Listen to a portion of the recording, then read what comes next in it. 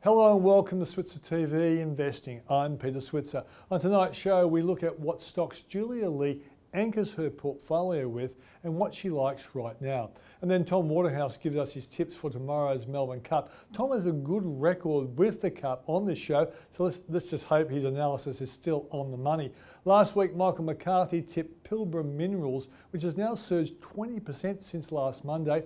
Julia tipped Domino's last week, and it has put on about 2%. And the week before, Rudy Philippek Van Dyke gave us Nearmap, which put on 17% in the week.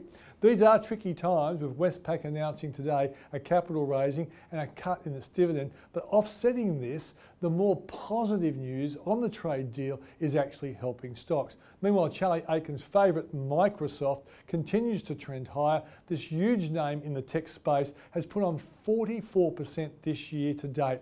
Let's just see what Charlie likes tonight. But now let's just catch up with Julia Lee from Burman Invest.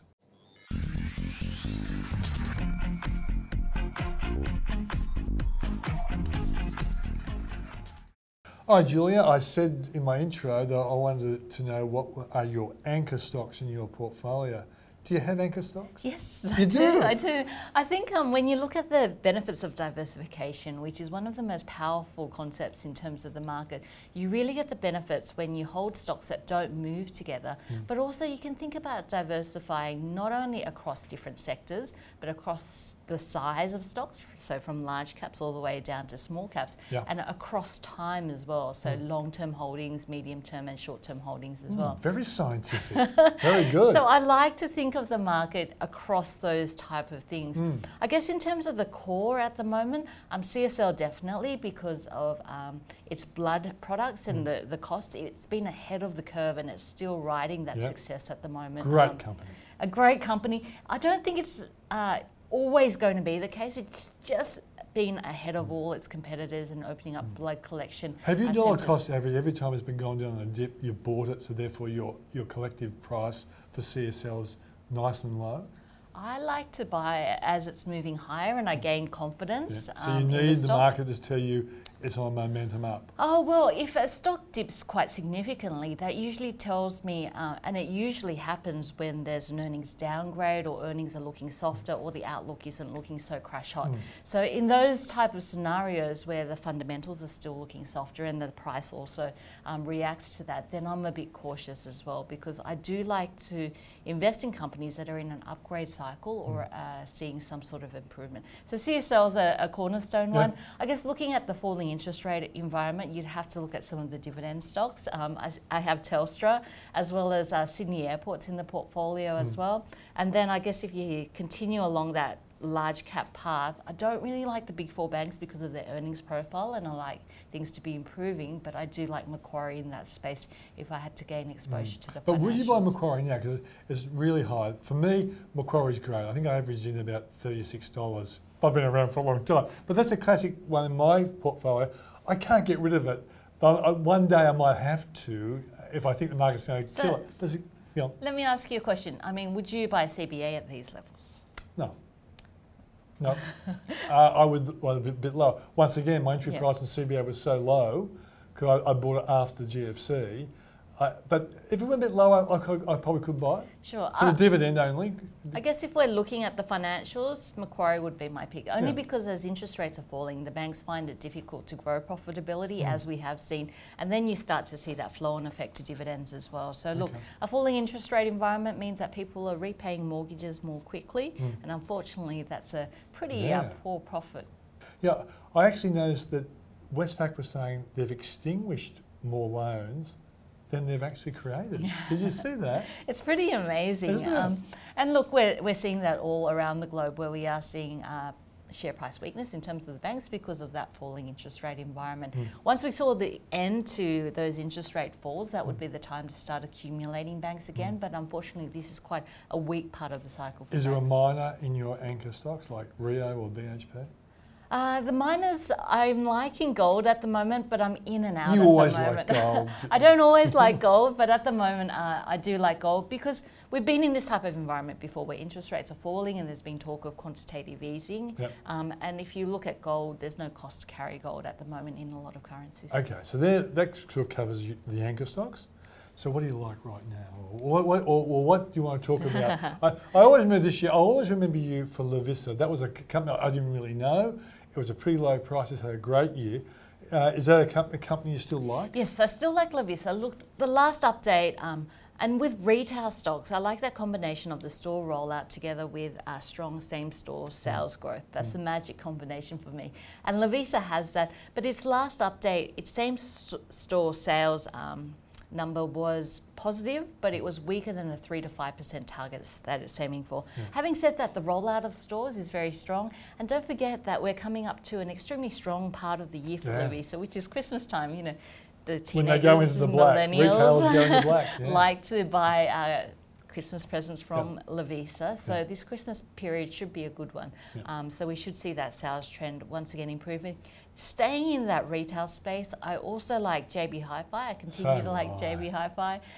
Baby Bunting's still looking great as well. So look, there's a few retailers that I like, especially coming up to that all-crucial Christmas season. How lucky were we when JB Hi-Fi went to $22, $23? What were those idiots thinking? It was great for us. Its AGM update was good as well, and I guess that's the thing to keep an eye out on is some of those updates coming through, and JB Hi-Fi once again gave a good update. Okay, and you still like Baby Bunting? Still like Baby Bunting. I mean, when you virtually have no competition in this space. That hasn't changed. Like a couple of years ago, it was killing them. All of a sudden, they had rivals and probably some other problems. Share price went down. It's been recovering. I know you're the first person to say to me, well, they don't really have any rivals anymore. And that hasn't changed. Yeah, no, it hasn't. I guess Amazon could be thought of as a rival, but in terms of a specialist niche market, it's really grabbed that market by the horns. And not only that, it's also increasing the number of stores as well. When I get the Baby Bunting catalogs, I also get emails around, celebrate the opening of this store, and that's also a positive sign. So it's got that store rollout going with the same store sales, and it's got this beauty of increasing margins as well. Its gross margins are improving because it's bringing its house brands into the mix as well. Okay. I know people would like me to ask you about the wax stocks. You've been an Afterpay fan. Are you still an Afterpay fan? Look, I'm probably more cautious on Afterpay at the moment, and I liken it to the telecom space. Telstra was a dominator in that space. It didn't have any competition. And once you start to get competition coming into the space, then it makes it for a more difficult business proposition. And that's what's happened in this space. Afterpay was a big mover and a first mover in this space. It had its platform, but now you're seeing a lot of competition coming into that space. I'm seeing Zip in a lot of stores as well nowadays. I'm seeing Zip, and not only domestic competitors, but international competitors as well. So look, I'm a bit more cautious on Afterpay, given that it's not as clear who's going to be the one dominating this area. And the actual fact is we're probably going to see a number of parties dominating this area. What's your view on WiseTech? It's been copying a lot in the press. It was once regarded as a great company. What's your view? You know, I'm not a brave investor. I'm a chicken. I'd stay on the sidelines. I mean, we have been through a lot of short reports before in the past, and whether they have eventually turned out to be right or wrong, for a number of months, you do see negative sentiment hitting the stock, and I'd wait for that to play out. I mean, having a look at some of the interviews that have come out of the company as well regarding that short selling effect, it hasn't given me a huge amount of confidence. And what about Altium? Altium, I still like the story of Altium. It's probably my favourite one in this space. Altium as well as Xero are looking pretty good at the moment. And really... Well, Xero does make profit, doesn't it? It does. And look, I think the data of Xero is extremely valuable as well. And look, I think a lot more companies are going to be data-driven over the next decade, and that's going to be an exciting area to watch. And last week you mentioned Domino's. I'm going to be interviewing Don May this week. Do you still like Domino's? I love Domino's at the moment. It sounds like you eat Domino's. Do you eat Domino's? Only when it's been ordered for me. Okay, right. But so you like the company? Yes. I like a good turnaround story. And look, Europe is turning around at the moment, which is great. We've just been through the World Cup. I don't know how many times you ate pizza, but I ate pizza a lot. And the Japanese, they're in Japan as well. I'm sure they're eating... The Japanese story is really strong at the moment, and even Australia is improving. So look, I think Domino's still has upside here, and I like it. I think it's going to be one of the key turnaround stories in 2020. I know I've been backing Japanese horses, so I've got the Caulfield Cup and the Cox Plate, because I went to a lunch with Gay Waterhouse, and she said why she liked Japanese horses. So I took the tip from her. So why Japanese horses? She says that they, like the UK horses, are trained in a colder environment, and they give their horses time to grow. She said, but in the hot environments of Australia, we build strong sprinters, so that's why we're better at sprinting than staying. So I just took the tip, and so far so good. But the point I guess I'm saying is that I often sang the song, I'm turning Japaneser, but it sounds like the Japanese are turning Westerneser, aren't they? They're liking rugby, they're eating pizza. It could be good for a company like Domino's. I think so. The Japanese story has been a strong one. And yeah, I think Japan will go from strength to strength with Domino's. Let's get into the building space. Lendlease, do you like them? Oh, I love Lendlease. Look, why do you like Lendlease? I think the development book is outstanding. You have to remember that their book at the moment is about 35 billion, and look, just waiting is about $100 billion worth of development. So look, I think its strategy is going extremely well. Look how well Barangaroo is selling at the moment. And I think that's going to continue on. So that's strong. The bonus I'd like to see with Lendlease is the sale of that engineering division. Yeah, well, you said you liked Lendlease early in the year, so you got that right. But you always said the engineering part was the worry area, and you liked them to sell it. Are they trying to sell it? They are trying to sell it. It must be difficult to sell, but regardless, I guess what's happened in the last period is there's been no big blow-ups in the engineering space. So we haven't seen any huge write-downs coming through, and that's been a positive for the overall business. But really, it's the development part of the business which is really quite impressive for Lendlease. And Julie, the whole world and governments in the world are talking about infrastructure. And Lendlease is well positioned for that kind of thing as well, isn't it?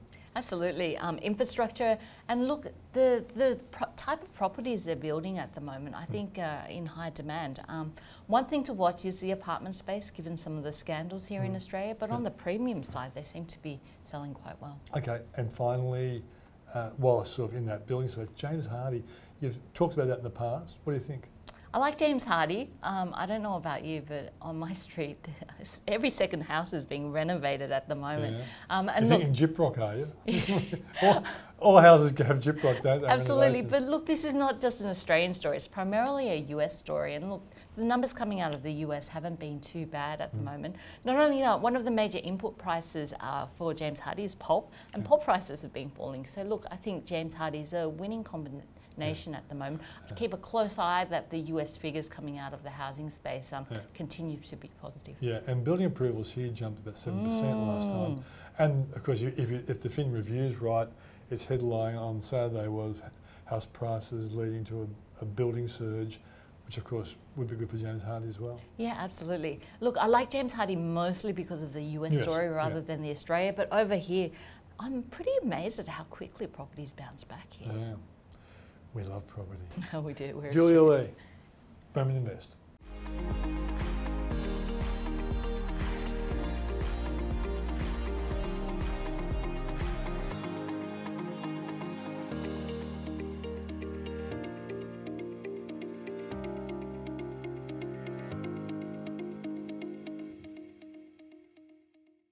With the day before the Melbourne Cup, one of the busiest for Tom Waterhouse, we caught up with Tom on the phone because he's on the fly as he prepares, as I say, for the biggest day of the year, the Melbourne Cup. Okay, so what horses have attracted the money at the call of the card today?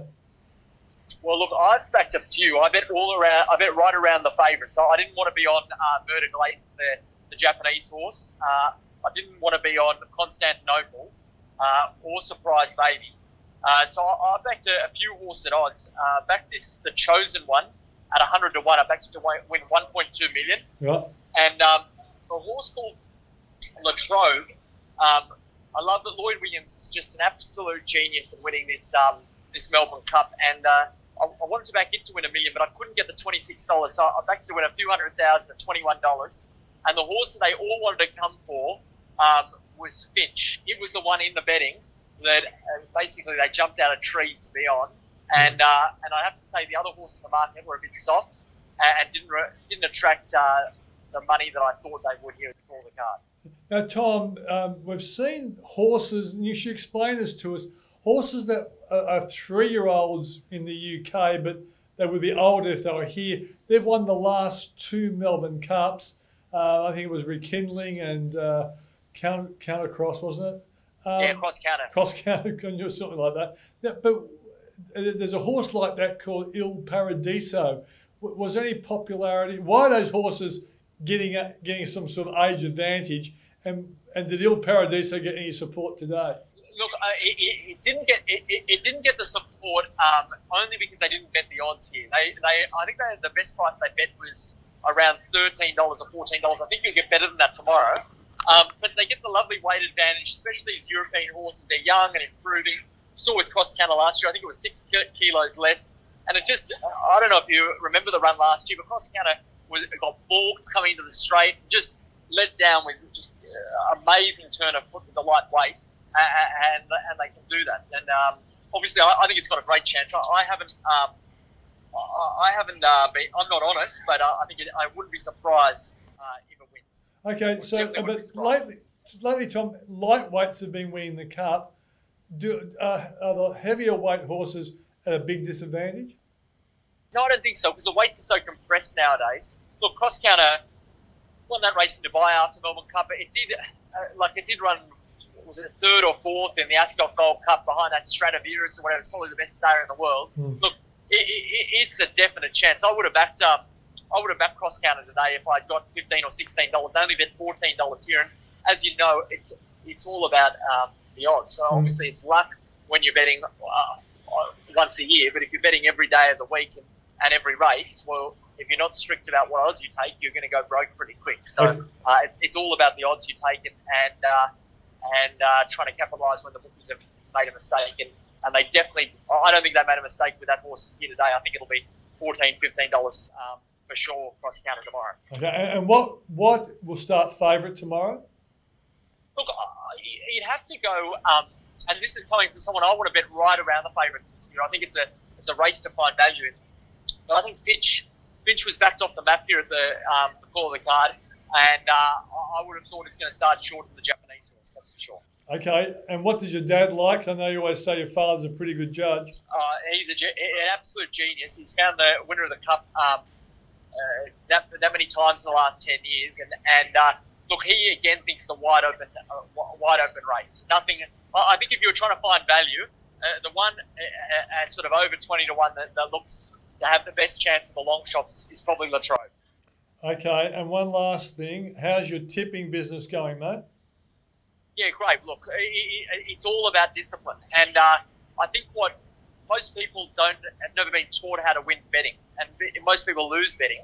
And what we've given our members is the discipline to stick to a staking plan, wait till when the bookies make a mistake. They don't make many, but wait till when they make a mistake and then capitalise. And the results have been, well, they've been amazing for the members, but it requires discipline. It's not an easy. You're not. There's nothing out there that you can make money easily. You have to be disciplined, and you have to stick to the staking plan, and then we're going to be hard to beat. But no, it's been going really well. Okay, now I listened to your mum at a grand final luncheon before the Roosters won the grand final, and she said that your father liked Japanese horses. So I backed the winner of the Caulfield Cup and the Moonee Valley and the Cox Plate purely because of your mum's advice. So I'm not going off your mum now. No, look, she's 100% right, and Robin and her love these Japanese horses. They got into it very early. The only issue with this Japanese horse is it's been found. It was a slashing win in that Caulfield Cup, and look, I think it's short enough. It's got first time tested at the distance. If it wins tomorrow, I wouldn't be surprised, but it's not getting my money at the $9. Okay, Tom, thanks for joining us. Thanks so much, Peter. Bye.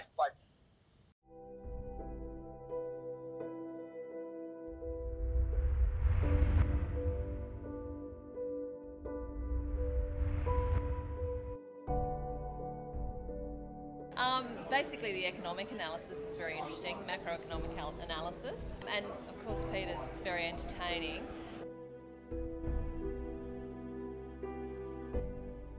Well, I come every year or twice a year, and I love it because I get so much information, and I run my own super fund, so for me it's really, really good. It's been very, very informative, and I must admit, some of these share fund managers, they're quite funny, and I think they've made it such a pleasure to be here. So I've loved it. Looking forward to doing something with my money and becoming rich. Got a lot of people like who are very talented people in the industry. So we are getting expert at one place. So that's one of the best thing I found it here. And I would like to thank Peter Switzer for organizing this for us. Just having the exposure into the market and looking at constructing a portfolio, I think it'll be just a great experience. Just meeting a lot of people as well. Oh, I really enjoyed it because I came really looking for some income stream because it's just not worthwhile for me to keep my money in the bank anymore, and it's given me some really good ideas, the options that are available there. So yeah, it's been really positive.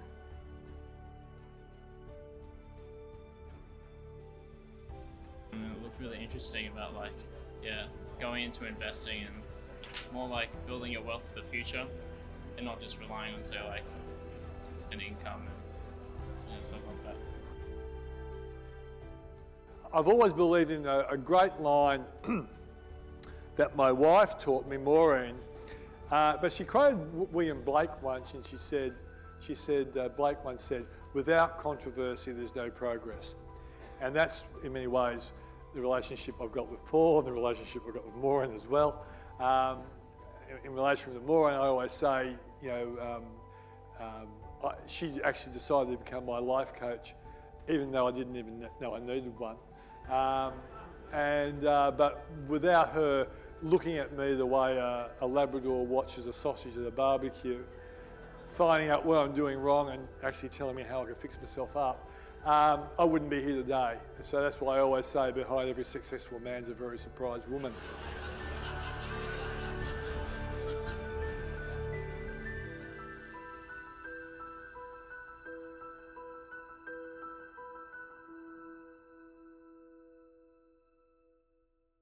It's now time to catch up with Charlie Aitken from Aitken Investment Management on what he likes now.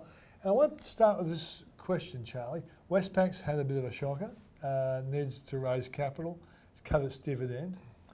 Are the banks becoming a buying opportunity, or is it still beware on the banks? Well, it's interesting, isn't it? I was looking back at the banks over the last 5 years, just a little while ago, and really it just comes back to that old thing I've said 100 times, Pete, Australia for income, international for growth. Yeah. Do not expect capital growth from Australian bank shares. The reason you own Australian bank shares are the dividends and the franking credits. Yeah. Think about them as like a regulated utility. The Westpac result was pretty ordinary though, to be honest.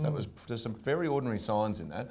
But the banks have been kicked from pillar to post, haven't they? They have a little bit of self-inflicted wounds there as well in terms of costs sneaking up, net interest margins coming down. It's not all regulatory penalties, right? I mean, if you strip that out, cash EPS was down 4%. So the bank actually went backwards in its profit. The dividend was cut 15%. So, look, I think the banks are okay for income in your portfolio, but unless they can recover to getting earnings growth, revenue growth, profit growth and dividend growth, I do not believe you'll see capital growth, capital gains from the stocks. All right, so do banks need stronger economic growth and rising interest rates rather than what we've got now? They need stronger demand for credit. Yeah. One of the most amazing part of the Westpac result is that more mortgages were extinguished than new loans they wrote. Now, I have not seen that. No. And that is quite a new development. It means that Australians are being prudent. There's many Australians who are paying off their mortgage with low interest rates rather than running out and borrowing a huge amount of money. And Charlie, prudent, yes. You've shocked me here. Yeah, I know. Because that number could be a prelude to that household debt to GDP number coming down. Because all the people running around are saying, oh, household debt's terrible, but it may well be shrinking before our very eyes. Yeah, but we might not see it for a few more months. But it's the other point is, are we at the reversal rate in interest rates where super low interest rates actually have the reverse effect you think? That people, instead of borrowing money at super low interest rates, actually pay off their debt. It's a paradox of thrift. Which your parents' generation would have thought would be a good decision. Yeah. And interestingly today, again, the retail sales number showed the first quarterly decline in absolute retail sales since 1991, which is amazing. Yeah. So, and 1991 was a recession, as we know, I won't use that word, but this is really interesting. I hope Josh is watching. Interest rates aren't working. They are driving people to pay down debt and not necessarily spend. And it's very, very clear to me, Peter, as I said, when you always ask me, how would you get more bullish on Australian equities? Well, we need fiscal help. Yep. We need the government to cut interest rates or accelerate, cut tax rates, I got that wrong. Yeah. And also to maybe accelerated depreciation, things like get things moving. Yeah. because interest rates aren't working. Good point. All right, now that's our philosophy. No, it's a fact. You can see in the Westpac so result. Generalising on banks, and so you made the point. Look, I think banks are okay. Yeah. There were some worrying trends in that. Yeah. But the other point is that I will worry about banks if I start seeing non-performing loans pick up. And that would have to be with unemployment picking up. Now, there's actually no sign and that's of that. why we need growth in the economy. There's no sign of that yet. Yeah. But unemployment can sneak up on you, and we need more projects, more job creation to make sure it doesn't sneak up on us. Okay. Let's talk about the stocks you like. Now, you've jumped on board Microsoft, as I said in the intro, up about 44% this year. You've liked LVMH, Louis Vuitton, Moet Hennessy. Okay, and that's done well as well. Boeing wasn't one of your great, but we don't blame you for Boeing. But what else do you like in the international space? And is there a local stock that you're starting to like? Well, it's interesting. The US reporting season has been very good, and unsurprisingly, Wall Street's gone to an all-time high. Yeah. Led by major companies like Microsoft, Facebook, all the usual suspects. Apple's gone to an all-time high. So the funny thing, Pete, is you don't have to go way outside some of the most recognised American stocks or recognised global stocks. I mean, Microsoft had 20% revenue growth. Stocks going well. The one I think looks cheap right now is somewhat controversial because it's not everyone's cup of tea. Is actually Facebook. $500 billion company, grown its revenue 30% year on year. Looks cheap at about 20 times earnings. Yeah. Yes, there's a chance of some regulatory, oversight of Facebook and free speech and all this. And sort of Zuckerberg stuff. doesn't always make this. Zuckerberg is not the most politically correct, but he at least he's got an opinion. No. But they are taking. Doesn't help shareholders. No, but the shares have done well. They're up again, like 30 or 40% this year. But he's taking advertising share from every other medium. 1.6. I always go to Facebook. 1.6 billion daily users of Facebook and Instagram or WhatsApp, which is absolutely amazing. So it is the way the world communicates now, the generation younger than us. And I think that stock actually looks cheap and probably come a bit of a re-rating. Okay. Is there a local stock you've got your eye on? No, Australia, I'm just same sort of things. I'm just waiting for my moment in Australia. I still think consensus earnings growth is a little bit too high at the moment. I mean, I mentioned in the report, I'm looking at Goodman Group. I think Woodside's getting interesting down near 30. I think, BHP pulled back a bit further. I'd be interested. But I think Australia's in just a slightly funny space at the moment. I think there's better opportunities outside Australia.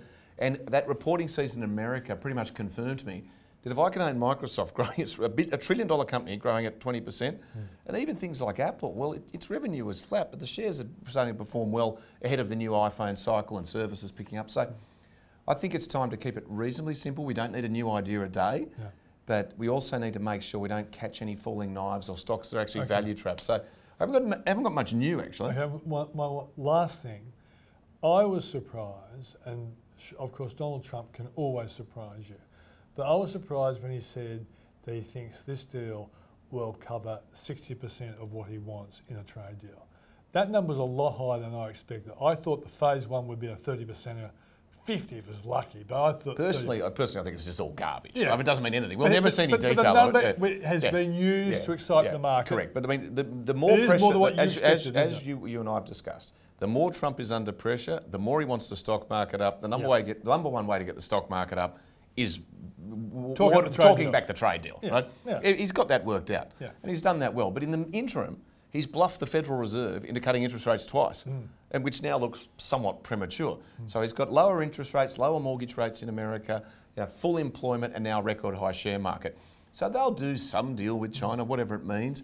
But I would say that's pretty close to priced into markets. I mean, the market's pretty well aware of where we're at on that. Remember in August, I think the S&P 500 is now 8% above where it was in August.